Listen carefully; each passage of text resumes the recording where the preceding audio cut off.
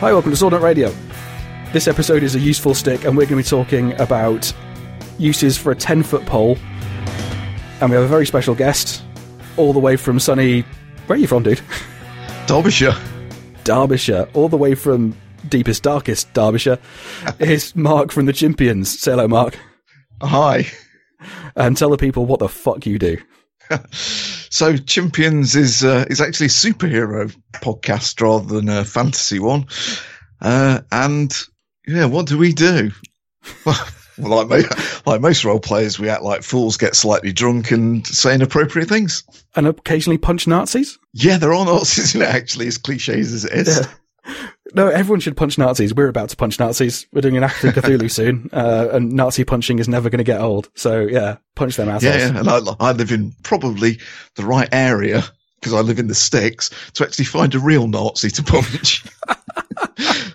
Yep. It's the bane of the UK reenactment circuit for World War II historical reenactors, that there's too many Nazis. The reason, or the excuse, sorry, I'm not going to say the reason, but the excuse that they try and give themselves is that British and, Allied uniforms are all really cheap and rough and like Hessian and just horrid, khaki and Hessian. And the German uniforms were designed by Hugo Boss and made of wool, and they're really comfy. So everyone wants those. Not at all because they're Daily Mail reading assholes. Yeah, I learn something new every day. I've just got this vision of all half the battlefield being in English uniforms and the other half being in brown boots, bleached jeans and red braces. So in a useful stick, what we do is we take one single physical item that you might find in role-playing and try and find ways that are interesting to use that thing to improve your roleplay. We've already done firearms, we've done swords, we've done shields, we've done warhammers. This time, we are going to do the ubiquitous useful stick, the 10-foot pole. If you've done old school D&D, this was part of the standard adventurer's kit. Shuttered lanterns, 10-foot poles, iron rations, and iron spike backpacks that were half of your encumbrance. A couple of ground rules, I suppose. It's any genre that occurs to you. We can go with that, because you get 10-foot poles of all sorts. It doesn't have to be a 10-foot wooden pole. So you can have scaffold poles and all that sort of stuff. And, you can also modify the pole. It doesn't have to stay whole and just a 10-foot pole. You can use other things maybe with it. All right. Okay. So, one of the things that comes to mind straight away, if you've got a 10-foot pole as a former carpenter, or am I a current carpenter? Is it like once a carpenter, always a carpenter? Yeah, I think so. Yeah. So as a carpenter, if you've got a 10-foot pole, you have a great many short poles that are handily stored for you. Yeah, matches. Yeah, exactly. Yeah. So you could use it as the world's largest kindling stick. You just sit there with a knife and just, chip away. But it's kind of what they used to do with the Yule log. So, for those who don't already know, the Yule log, that tradition is a Scandinavian tradition, and used to cut down a huge tree and drag it into the long hall and just feed it into the fire. So, foot by foot. Yeah, right, I didn't know that. The length of time that would burn for would be your feasting time or whatever. So, the bigger the hall, the bigger the tree, and just keep burning it away. So if you've got a 10-foot pole, I mean, if it's got a bit of girth on it, you could just make a fire with that. And long fires also are good for keeping you warm on really cold nights, like if you're out in sort of Arctic conditions and you don't have a round fire, you have a long one. Like you lie down. Yeah. And it goes sort of the length of your body, and then you put something behind you, like a bivouac or your lean-to or whatever, and it contains all the heat, but it's not all concentrated in one area. Mm-hmm. So, I feel like I'm a bit like I'm in a lecture theatre, because I know nothing, and you obviously have quite a good knowledge of historical things. I just watch Ray Mears, So, well, going back to what you were saying about, is that ubiquitous original, if you played early D&D, it's one of those things everyone used to have, and you never really used to question. Yeah. This is a fucking huge pole. I'm about 6 foot tall, so 10-foot pole. I can pretty much visualize. How the bollocks do you carry that around you? Exactly. Yeah, and it's a pike. Be in your way all the time. Well, They always used to show people like carrying things or whatever, and the 10-foot pole would just be like, well, it's occupying the space above me. That's fine. That's all right. But how do you go into a tavern? Like, do you just like put it outside? Yeah. You know, what do you put it on? Because it's the size of a single-story building, including the roof. Like, how do you manage this?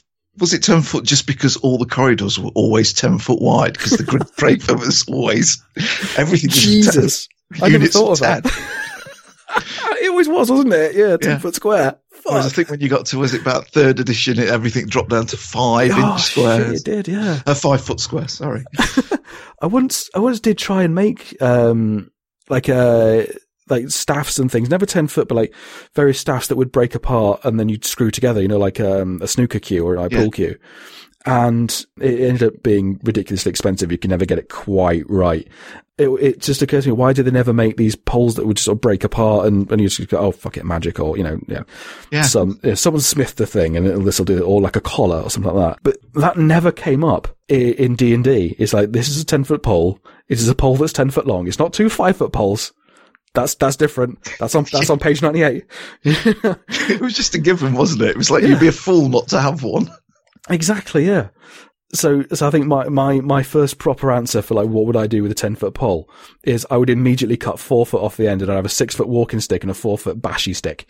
The terminology for which, if you're using like medieval terms, that's a cudgel, which doesn't necessarily have to have like a big knob on it. But yeah, just, you know, little bashy stick, it's a cudgel. World's largest magic wand? Yeah.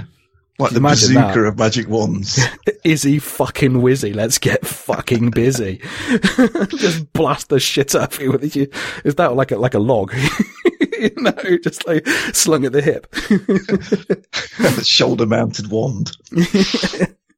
Aye. So, we've got a list for inspiration here, and I'll probably like cut out the ones we don't do. So, let's see. This is from hack/master.blogspot.co.uk. Sweep the ground in front of you for tripwires and pressure plates. These are normal things. These are boring. Yeah. That's all I ever remember anyone using it for. If you've got a 10-foot pole, well, you know the length of it. So having something that you know the length of is valuable. If you go in like super, super realistic kind of stuff, is like, all the old measurements and things, people say like, oh, well, you know, they had this many pints to the hogshead, and we're like, no, what you did was, like, if you had a barrel of something, you have to send a stave of that barrel to someone so that they would know how large the barrel was that you were talking about. And if it was a different size to theirs, then they'd be able to compute the difference. And like, if you wanted to get fitted up for something, you either went yourself or you sent someone who was the same size as you. Which is what people used to do for army, is just send like a servant who was the same size to Italy. You think about it, that servant could never eat. They had to stay exactly the right weight and stay there for a year while they get fitted up for your armor. So if you've got a 10-foot pole, there's something you absolutely know the measurements of. So you can survey with that. You can know how large things are, and thus mapping, for example. I think one of like the first adventures in 4th edition was a mapping mission. It was, you go to this thing and go to this old abandoned tower, and you're supposed to map it out and come back. But while you're there, all hell breaks loose, and that's the real adventure. But what if you kill everyone, and when you get to the end, you're like, okay, we'll get back to town. Where's my reward? Well, for what? I wanted a map. You haven't got a map. I just like the idea that the first 4th edition adventure is a surveying job. It is, yeah, it's a survey job. It's the one. There's the first thing they played on Acquisitions Inc. In fact, they just skipped the whole. You're there to map it out. Use it to open things. Boring. Yeah, that's what Mage Hand is for. I suppose it's a Mage Hand replacement, isn't it? Yeah, I suppose it is, because AD&D, I don't think there was Mage Hand. You got an unseen servant, but because they didn't have cantrips as a thing, did they? No. Because that was in... Showing my age. Was that in 3rd edition, or was that like 4th edition that they did cantrips? I might have been in 2nd. I kind of want to hit the books now. it's sitting just there, and I can see it. That's when they started expanding out skills and things in 2nd edition. Yeah, because I want to say it was in 3rd, because that's when everything went to 5 foot, the 10-foot pole went away, and it was... Maybe it was that function of, you've got these cantrips now, you don't need this, you know, it makes that item irrelevant. Yeah. Which is maybe why they said, you know, it can only lift this much and it can only act within this certain range and all that sort of stuff. Because it completely essentially nerfed the thief character for a lot of things. So if you're not requiring to pick a lock, you know, if it's basic, you know, trap searching, whatever, you can take your mage hand and like just sweep the whole corridor with it, just like, you know, spiral it around, and trip whatever. So did they think of that? Did they think they were killing an institution? Yeah, it was a daft institution though, really, wasn't it?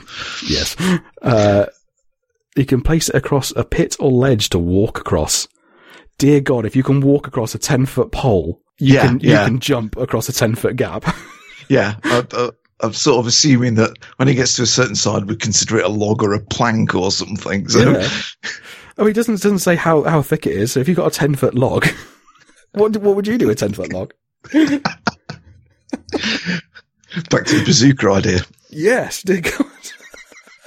10-foot log and coconuts. So how does a superhero use a 10-foot pole? That's what I want to know. Or a supervillain, because you're used to thinking for the villain side, aren't you? The first thing I think is they just throw it away as trash. You can't just throw away a 10-foot pole. There's got to be a whole narrative that goes with that. That's you know true. what I mean? You chuck it away, like it gets into the wrong hands, and now there's a child with an enormous pole that's going to get himself in trouble. It's going to go off. All I can imagine is a large fire with the pole over it.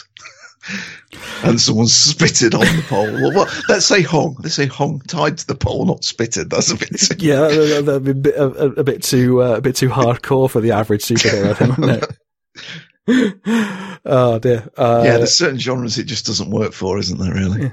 Okay, right. You ever seen the Shaolin monks do their thing? Been to one of these demonstrations? I haven't been to a demonstration, but I think I've seen them do stuff on YouTube or the telly or whatever. Yeah. They toured the UK about 15 years ago. I had the opportunity to go along in Cardiff, and part of like the monkey style, I think it is there's this tiny kid who does this, and it's where you've probably seen it. Like they put the staff down, and then they sort of like run up the staff, and they sort of crouch on the top of the staff and sort of look around. No, I haven't, but I'm going to look that up when we've finished. It's brilliant, and it's supposed to be sort of like evocative of monkeys kind of scaling a tree and looking out for ne'er-do-wells and whatever. But he does it on a 5-foot staff, which. Like, okay, you're a tiny child, you've gained 2 feet, fine. Great for you. Or, that works for you. But if you're a 6-foot adult, you've just lost a foot. But if you're a really high level monk in D&D, you can do some fucking stupid things. So what if you could get a good vantage point and look out by running up your own 10-foot pole? Yeah, that sounds, it sounds worth it just for the visualization of it. I kind of see in my head as well, just like getting up there, not just like perching on the side, like creating tension or something and like, creating a balance point, but having the pole completely vertical and just like sitting cross-legged on top. Imagine the awful Karate Kid pose on. Let's see, more of these things. You can tie it to a prisoner to assist in carrying them. Yep. Helmet on a stick. Okay. Yeah, I see that. Yeah. Just stick it over the parapet sort of thing. So you can use it to vault over dangers. There we go. Right. That's a cool one. Apart from those old dungeons are all uniformly 10 feet, 10 feet wide, 10 feet high. But how about overland travel? Right, you know this like Nordic skiing, Nordic walking thing with like two ski poles and like pushing themselves on. Okay, so there's that if you've got 2 short staffs, right? But what if you're on boggy ground or you're in somewhere like the Netherlands? This is something that really happened in the Netherlands. They still do it now. It's like it's a competitive sport where they vault over dikes, drainage ditches. So the Netherlands is like just full of drainage ditches, as is Lincolnshire over here. And so to get around, people would have these big long sticks, and they would, just as sort of easy as walking, just stick the stick in the bottom of this ditch and just hoik themselves over. And if you've got a rhythm to it, it's a reasonably simple thing to do. And you practice and all that, so your grip's strong enough, whatever. But it came to a head, and I can't remember whether it was the Napoleonic Wars or whether it was like World War I or something like that, or it may be even more recent. But there was an invading force that came along and chased these guys, and whenever they met in open battle, they would just decimate them. So they said, right, enough of that, and scarpered, and they just disappeared in the countryside, and they couldn't catch up with them.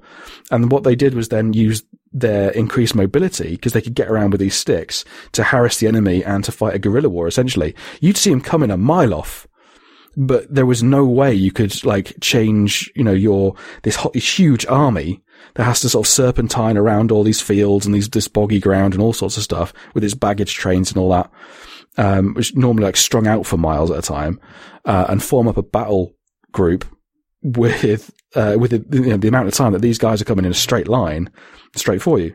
So they come in, take a few of you guys out, and then just like pull over, and, you know, so having a jolly romp, you know. It's kind of like a much slower version of Mad Max, you know, with the guys in the poles. It's just like,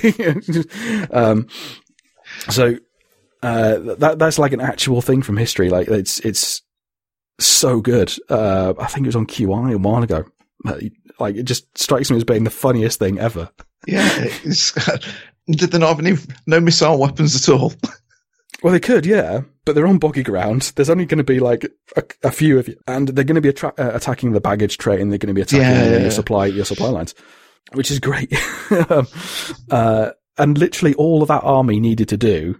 Let's assume they're all, you know, able-bodied folks who can, you know, support themselves on a stick. All they needed to do was make some sticks, and they didn't. That's not how we do it. They're not regulation. Oh, this is an amazing one. The cleric can decide it's the holy symbol of his god.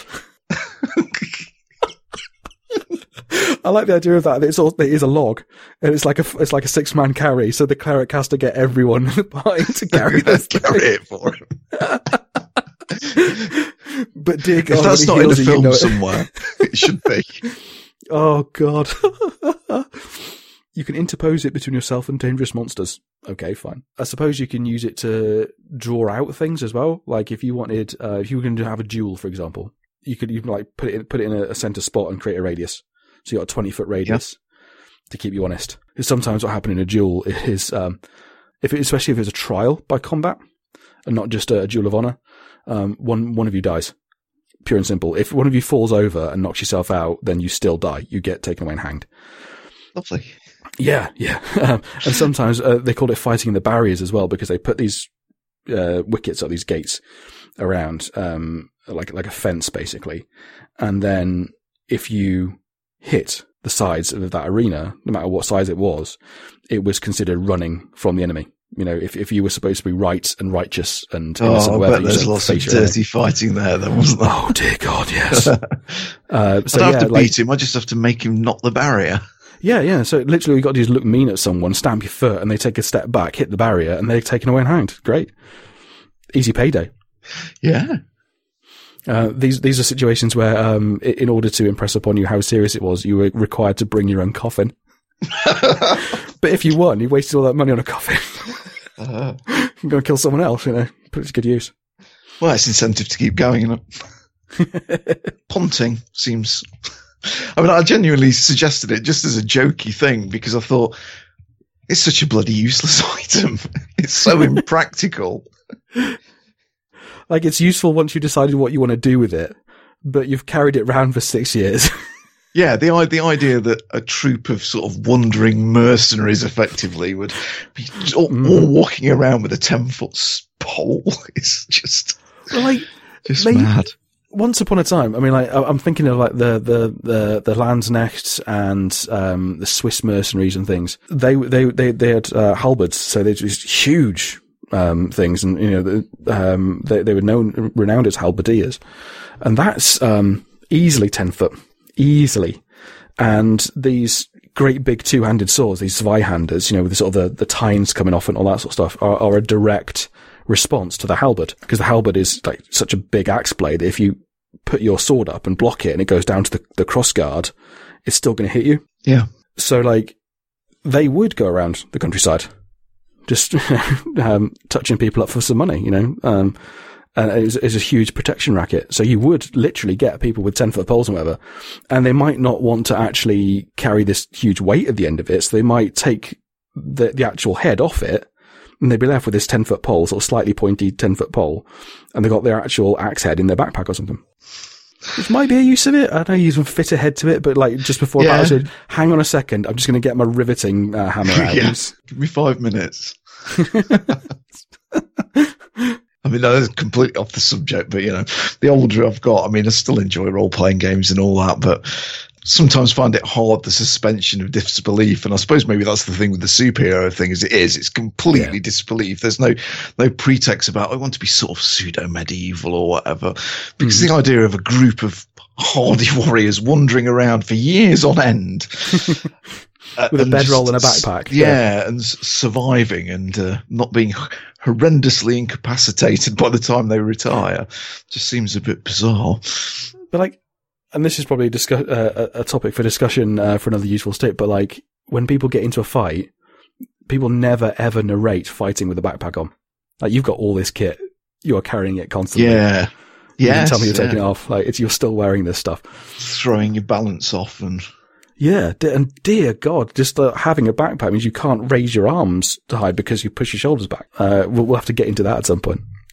Okay, so if you gave a 10-foot pole, like if this is a 10-foot pole of, say, let's say a scaffold pole, something metal. So like we're constantly thinking about a wooden pole, I think here. Like, is that we are. Safe to assume, yeah. So like, what about a metal pole, a metal scaffold pole? A metal scaffold pole. Because a superhero with super strength, for example, that's an easy one. But you've got a guy, who is it, plays Stratus, who can fly? Stratus is Scott. Yeah. So if Stratus decided, you're going to get this 10-foot pole, and I'm going to scoot up 100 feet and just line this one up. Yeah. I mean, anything dropped from sufficient height, I know, but you know, a scaffold pole's got a bit of oomph behind it. Yeah, it just turns into a massive hole punch. Yes. But then, like, if you've got super strength, or maybe take a scaffold pole, shove it into a manhole cover or something, and use that as a huge club or something like that. Maybe. Yeah. I don't know. Yeah, I mean, the idea of a metal scaffold pole as well. I've obviously got bazookas and RPGs on them, but just that hollow, you know, in my youth. Oh, you're going to Captain Kirk firing rockets out of, you know, sort of little hollow poles, you know, bonfire night and things is perfect for it.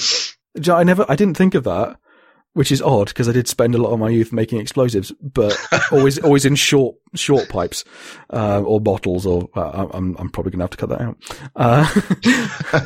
No, to be fair, if I'm on a list, I'm on a list. There's nothing I can do about it. Yeah, we're all grown up now, so it's behind us.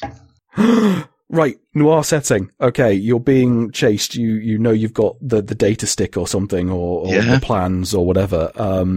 You know, like the MacGuffin in noir stuff is always small, isn't it? It's always something, you know, or modern things, it's always something small, right? Yeah. So it can be man portable, so that, you know, someone can, you know, it's either a location or it's a little man portable thing. So what about, you know, you're a player, you go, right, is there any scaffolding near me? Because it's always open at one end. It is, it's got those little plastic caps they put on it to stop people walking into it and hurt themselves too much. Yeah. To be fair, I think survival of the fittest, but, you know, take them off. But you can get one of those off and just, you know, throw whatever you've got in there. And that's like an interesting check to make as well, and all that sort of stuff. Storage is a really good idea. But you go back the next week and they've taken the scaffold down. Well, it's a whole quest in itself, isn't it? Yeah. What if it's bamboo and it's flexible? It is, yeah. You've got a catapult right there. You've got someone strong enough, you don't even need to set it. You know what I mean? You can just have them hold it and just like, yeah. Yeah. Going back to that LARPing thing, I don't know where I found it. I found about 6 or 8 foot piece of bamboo, but not your sort of garden centre. It was I don't know, a couple of inches across. Made a brilliant staff. Just I don't know what the proper name for it is, you know, because it's in segments, you know, it was, and it was quite old. So I can't remember where I found it. So it looked quite impressive. Well, in my opinion, anyway. There was a guy once, and if you're listening, hello, who wanted me to make him like oversized, lead-weighted versions of various things to train with, so that he could train indoors and have like a realistic weighted thing, or have an overweighted thing to train his forearms up and things like that. And one of them was a 5 foot long staff, but it was 2 inches wide, just over 2 inches wide, so he couldn't quite close his grip around it, with lead in either end as a training device. But if you don't have lead and stuff like that, then, you know, what do you do to add weight to something? You add length to it. So, you know, something like that might be a training device. So I was trying to think of like a way that a 10-foot pole might actually exist in your world for a reason. Yes. Or like maybe it's a tent pole. Yeah, tent pole. maybe it's so this has now become like, how do we crowbar 10-foot bowling? Because it's plainly ridiculous. I really didn't think you'd take me up on this, Paul, to be honest. How did you, wait, you suggested did you ever, that there's, now I'm sure it worked with a 10-foot pole. When you were a kid, did you ever do the thing where you make like a long dart and you would tie a rope around the back flight of it? You'd take the rope or the string to the tip, and you would use the rope to add leverage so you could throw it a really long way. I wonder how far one of those in a 10-foot pole would go. Fuck. You'd have to like properly wind up for it. It'd be like a hammer throw crossed with a javelin. Yeah. The thing you're talking about is an atlatl, and that's usually like another stick, which like fits in. It's got a little hook on the end of it, and it fits into a notch on the back of your javelin or whatever you're throwing, and it sort of gives you like another elbow joint, and thus like much more energy generation. And people used to use it in like the Paleolithic, Neolithic, even up to like, you know, the well into the discovery of Australia and things like that by Europeans. It was, you know, people still using atlatls and all that sort of stuff. So yeah, it was absolutely, definitely who'd do that. But like, there wouldn't be a way of us knowing if they used rope, because it would look identical, essentially. Like there'd be maybe a slot cut across, but how would you tell really? And how would you know if this is going to get really technical and archaeological? So it's plausible, is what I'm saying. But for a 10-foot pole, you'd need to like get a lot of force behind that, a lot of centrifugal force behind that. That'd be fun. Have you got a big field near you? I'm thinking about it. I'm trying to think of like how, you're a GM. You need to give a 10-foot pole for some damn reason to your party. How are you going to do it? And it can be metal. It can be wood. How are you going to glass. give it to them, or what's the reason for giving it to them? Both. Like, why is it in this world? Why do they fucking need it? Why would you give them a 10-foot pole? Well, I'm looking at someone's, I'll give them the name, but I can't see it at the moment. I just did a quick search like you did, and someone's put, and it was something about using it as a rolling pin while being caught in the giant's kitchen to roll dough. Very specific. No, mate. I'm not trying to steal your stuff. I'm just, I'm the chef. Yeah. What do you mean you never heard of this? You want to talk to your missus, mate? I mean, I didn't say it, but I don't know why it's Cockney. Why wouldn't it be? Yeah. Desperation. First accent you could think of. I'll tell you what, a pole does for you. As someone who walks a lot, I have in my hand right now a 6-foot long oak staff that I made out of a sapling, and I'm based sort of on the edge of a town next to the countryside. So it's a short walk, and I'm in the countryside. There's little country roads, and nowhere in Britain is that remote that you'll not see a car all day. So I'm walking along these little country roads, and when I'm walking with this stick, the reaction I get from like loads of lads in cars, for example, will always like, you know, beep the horn, and I'll always hear this kind of you know, as they go past, which I assume is something vaguely positive. Otherwise the stick would be finding its way into their windscreen. But it seems involuntary, like they have to. Like they'll wind their windows down and make sure that I can hear this. But old men, almost uniquely old men, will act like I am their best friend they haven't seen for ages. And there's like, you know, they'll say hello to me. They'll ask me about the stick, and also, I'm like, it's just a stick. I made it in about half an hour with a penknife, and, well, I suppose to be fair, the tree made it in a lot longer time, but, the reaction is immense. So if you had a 10-foot pole, if you wanted to create a scene, right, to create a ruckus or a diversion or whatever that isn't going to get you in trouble, walking down the street with a 10-foot pole in a modern setting is legal everywhere, absolutely everywhere, because it's just a stick. You don't have to have a reason for it. It's not a weapon. Because I remember, like, once I bought a Joe staff in a martial arts shop, and he sort of wrapped it up and, you know, in bin bags and went, "Hey, looks like you've got a fishing rod there," or whatever. Like, "Oh, you know, this is what people are going to think." It's like, no, I've got a stick. What's wrong with that? You know, you dodgy ass motherfucker. So I think, like, if you wanted to distract people in a pretty easy way, just make sure everyone was looking at you, having a feckin' huge stick that is above everyone's head, it's going to do it. Yeah, it is, because the first thing that's going to cross most people's mind is, what the fuck are they doing? What's that for? If it's a scaffold thing, people will assume you've just liberated it from somewhere and arrest you. Yeah. But yeah, like if you just cut a bit of tree down, you often find these, quite thin trees everywhere. It doesn't have to be completely straight. You're just using it for a bit of a distraction, maybe even a bit of foliage on top. Find it growing at the side of a road. That just sounds just so much more comical. Just this 10-foot pole with just a little greenery on the top. Yes, people are like, what are you doing? I fancied some shade. Just not that close. If it was scaffold pole, you would have to have the obligatory cone on your head as well, I feel. Yeah. Oh dear God. Yeah. I'm thinking now that a 10-foot pole just needs a traffic cone on top as well. Just like stick it in the ground as well and just leave it there. And everyone's going to be looking at that for a good 5 minutes. So I'm still just casting my eyes over this, and I'm getting lots of really sensible. Yeah, it's all really sensible. But slightly obvious suggestions. A fishing pole. Okay, yeah. Who gives a fuck about sensible? Well, yeah, that's it, isn't it? A metal pole can be used as a lightning rod. Technically, anything can be used as a lightning rod if it conducts electricity, and a bit of wood can conduct electricity. It's a bit of a misnomer that it's such an insulator. If you have just cut it down, it's still full of water. Like in the dead of winter, maybe it'll be dry enough that it'll insulate. But when you're working with wood and you're like stripping the bark off a tree you've just cut, it's just flat out wet. I used to cut down a tree, cut it into sections, and then take it and turn it on a lathe. And you'd be soaking wet by the end of it. It'd just be spitting at you. Like people think of sap and they think of like hard and like sticky stuff, and it's not. It's mostly water. So a long 10-foot pole that you just cut down and are walking through town using it as shade will act as a lightning rod. You just got to place it high enough up that it's more attractive than the rest of it, or the rest of your surroundings. Trees do still get hit. Still do get hit by lightning. It's only like seasoned timber that doesn't. I've got one here. It says, but that's obviously my dark sense of humour. Pushing the inept climber from below to assist their climb. The first thing that I didn't read it like that. I just saw the word climber, and I just had visions of pushing climbers off while they're climbing. It's just to get to the top.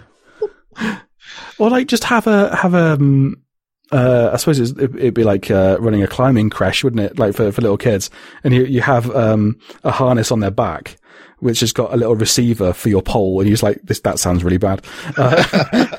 So it's like taking, you've probably been in a clothes shop where they've got like a big cherry picker type pole thing, and they just like get the things off super high shelves. It's like that. Just like take them off at the end. It's like, oh right, is he topped out? No, right, get him off. There you go. Little Jimmy seems to be shaking a little bit there, right? Off you come.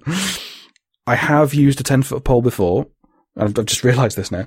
But what was definitely a use for an outsized pole back in the day was as a referee's staff. Because if you're judging a sword fight, even if they're using blunted swords and whatever, you do not want to get in the middle of that.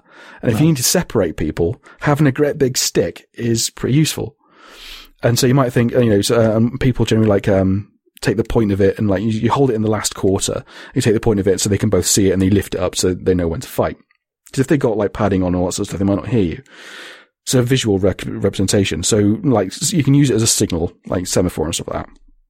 But when it gets to grappling, and a lot of sword fighting ends in grappling and getting up close and personal with people, and people's like they start raging and it's not easy to back off from a grapple. You have to tough it out, because if you just go limp or you stop resisting or everyone go, no, what are you doing? That could be the moment that someone snaps your arm in half. And I've seen that literally happen, where someone broke the bones in their upper arm clean across in an arm bar. And it was only the fact that the guy didn't go limp, and the other guy just heard it go and wasn't raging and was just went, oh crap, and held his arm in the right place. They didn't die, because you can bleed out. But I've seen people like get properly raged in and not, and just tie themselves in knots and literally not be able to relax because they don't know and they can't hear you. They don't know it's ended and all that sort of stuff. So you get a big stick and you wedge it between them and you use it for leverage. tie meat to the end to feed hungry wild animals. Fair enough. Yeah. There's a play. This might be the same one you read. The play on the using it as a holy symbol for the patrons of excessive force and water fetchers. I think it's absolutely fantastic. Can you imagine, like, that's your formal wear. You've got a rod that you carry around for adventuring, but your formal wear is this 10-foot pole. So if you like, the king has summoned you here, you make damn sure he knows you're there. I just got this idea, this image of sort of a Python-esque type thing where you're trying to navigate your 10-foot pole through the door. with grace and decorum, obviously. You role play having this 10-foot pole at all times, right, and always paying attention to your 10-foot pole and holding it and sort of rocking back and forth with it and sort of gyrating essentially while you're praying or whatever, and then like deep into near the end of your campaign, you role play doing this, sort of rocking back and forth and sort of gyrating with this 10-foot pole or whatever, and then you just go and you stop and you look up, hold out your hand, and a plate falls down.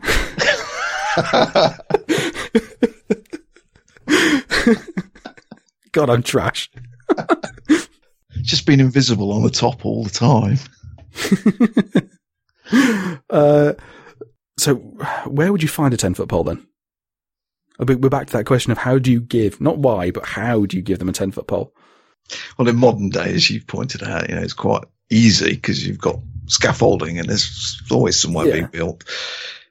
And that would be like bamboo if you're in a Asian setting, possibly. Obviously they've got steel out there as well, but European, there's plenty of trees, but saplings, I don't know. 10-foot, is that a bit? 10-foot sapling, it'd be maybe a bit thick at the bottom, but like an oak sapling, they tend to grow pretty straight and narrow. Especially if it's like in a bit of woods that's been cleared recently, and it's like that's the first thing that grew up. It just shoots up to fill the space, so it doesn't grow out a lot. Like if you've got a clearing, you might have a sapling right in the centre of it that's growing up and producing some shade, which is a nice little vignette, isn't it? The shop, that's where they can find one. The shop. Yeah, I don't know, it's $2 or something. I don't know. I can't remember how much they were.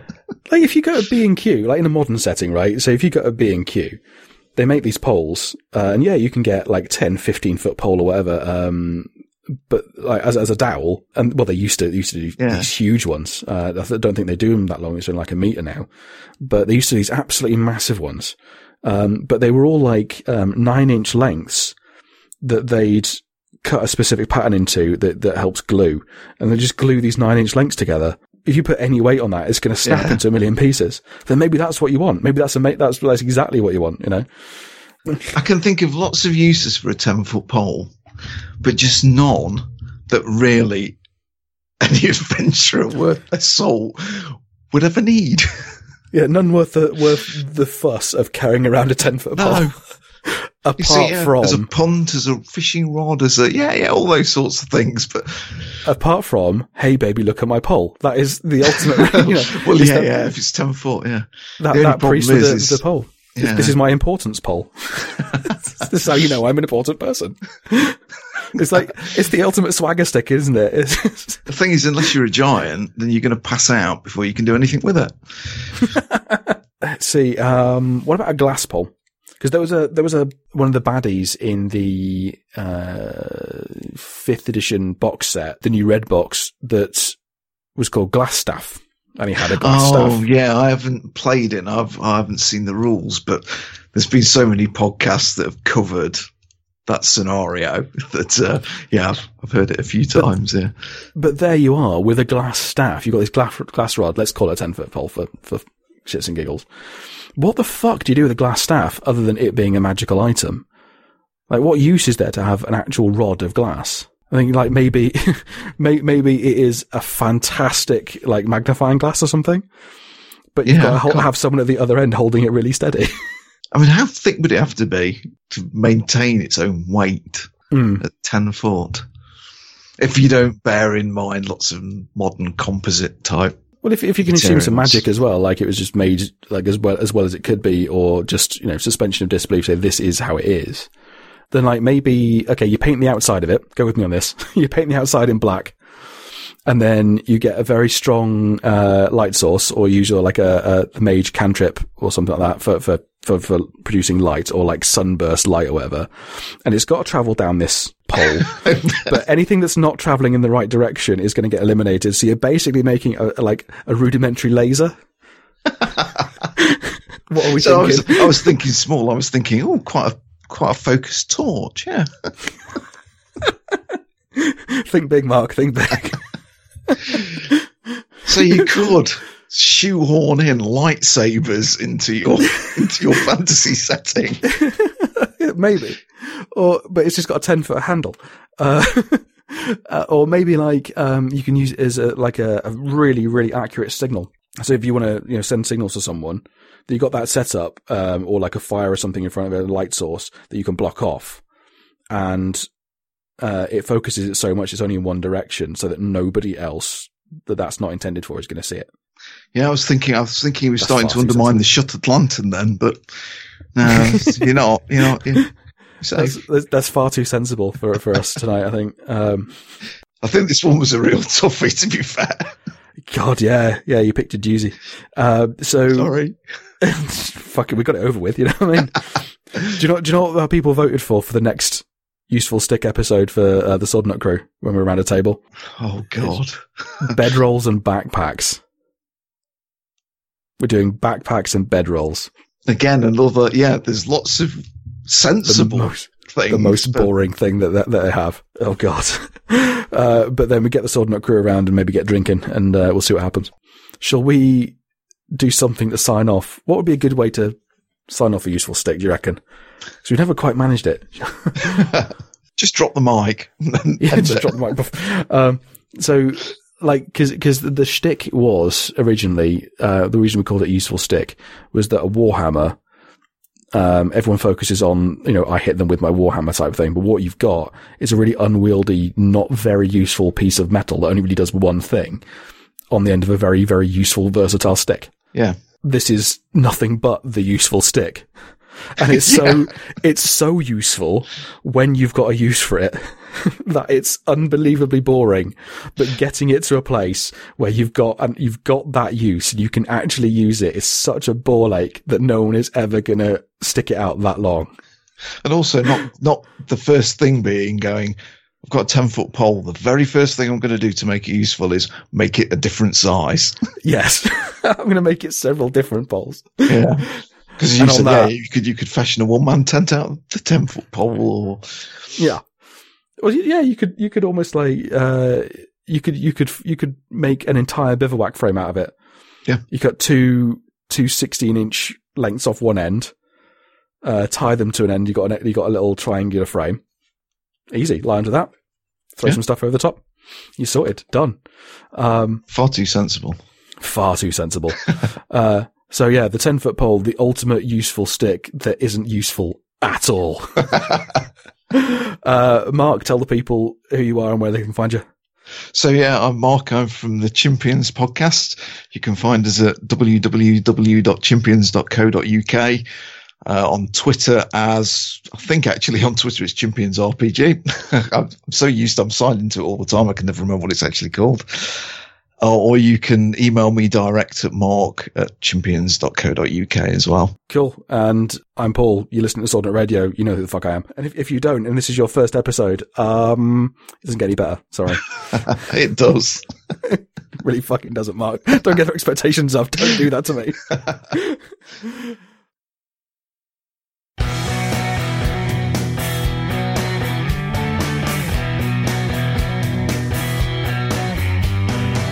I hope you enjoyed this episode of A Useful Stick. I really do recommend you go listen to Mark's podcast, Chimpions. It is fantastic. If you would like to support Sword Nut Radio, please go to patreon.com/Sword Nut Radio and consider throwing us a few dollars. Anyone contributing $1 or more gets access to the secret feed where this episode was posted about a week early, and there's a separate episode with digressions and bloopers and things where we went a bit too off topic, but it was still interesting. Episodes are usually on there about a week early, and you'll find bonus content. If you don't fancy throwing money at us, how about a review? The best way you can help us is to write a 5-star review on iTunes or Stitcher or a podcast review site of your choice. so that it helps us in the search engines and algorithms so that we get in front of people we wouldn't ordinarily reach. And while the big bag of merch holds out, we'll be doing a little giveaway for it. So if you take a screen grab of your review and send it to me, swordnutradio@gmail.com, swordnutradio@gmail.com, or on Twitter @swordnutradio, or on our Facebook page, I'll get a hold of you, find out your details, and we'll send you some merch. Thanks for listening.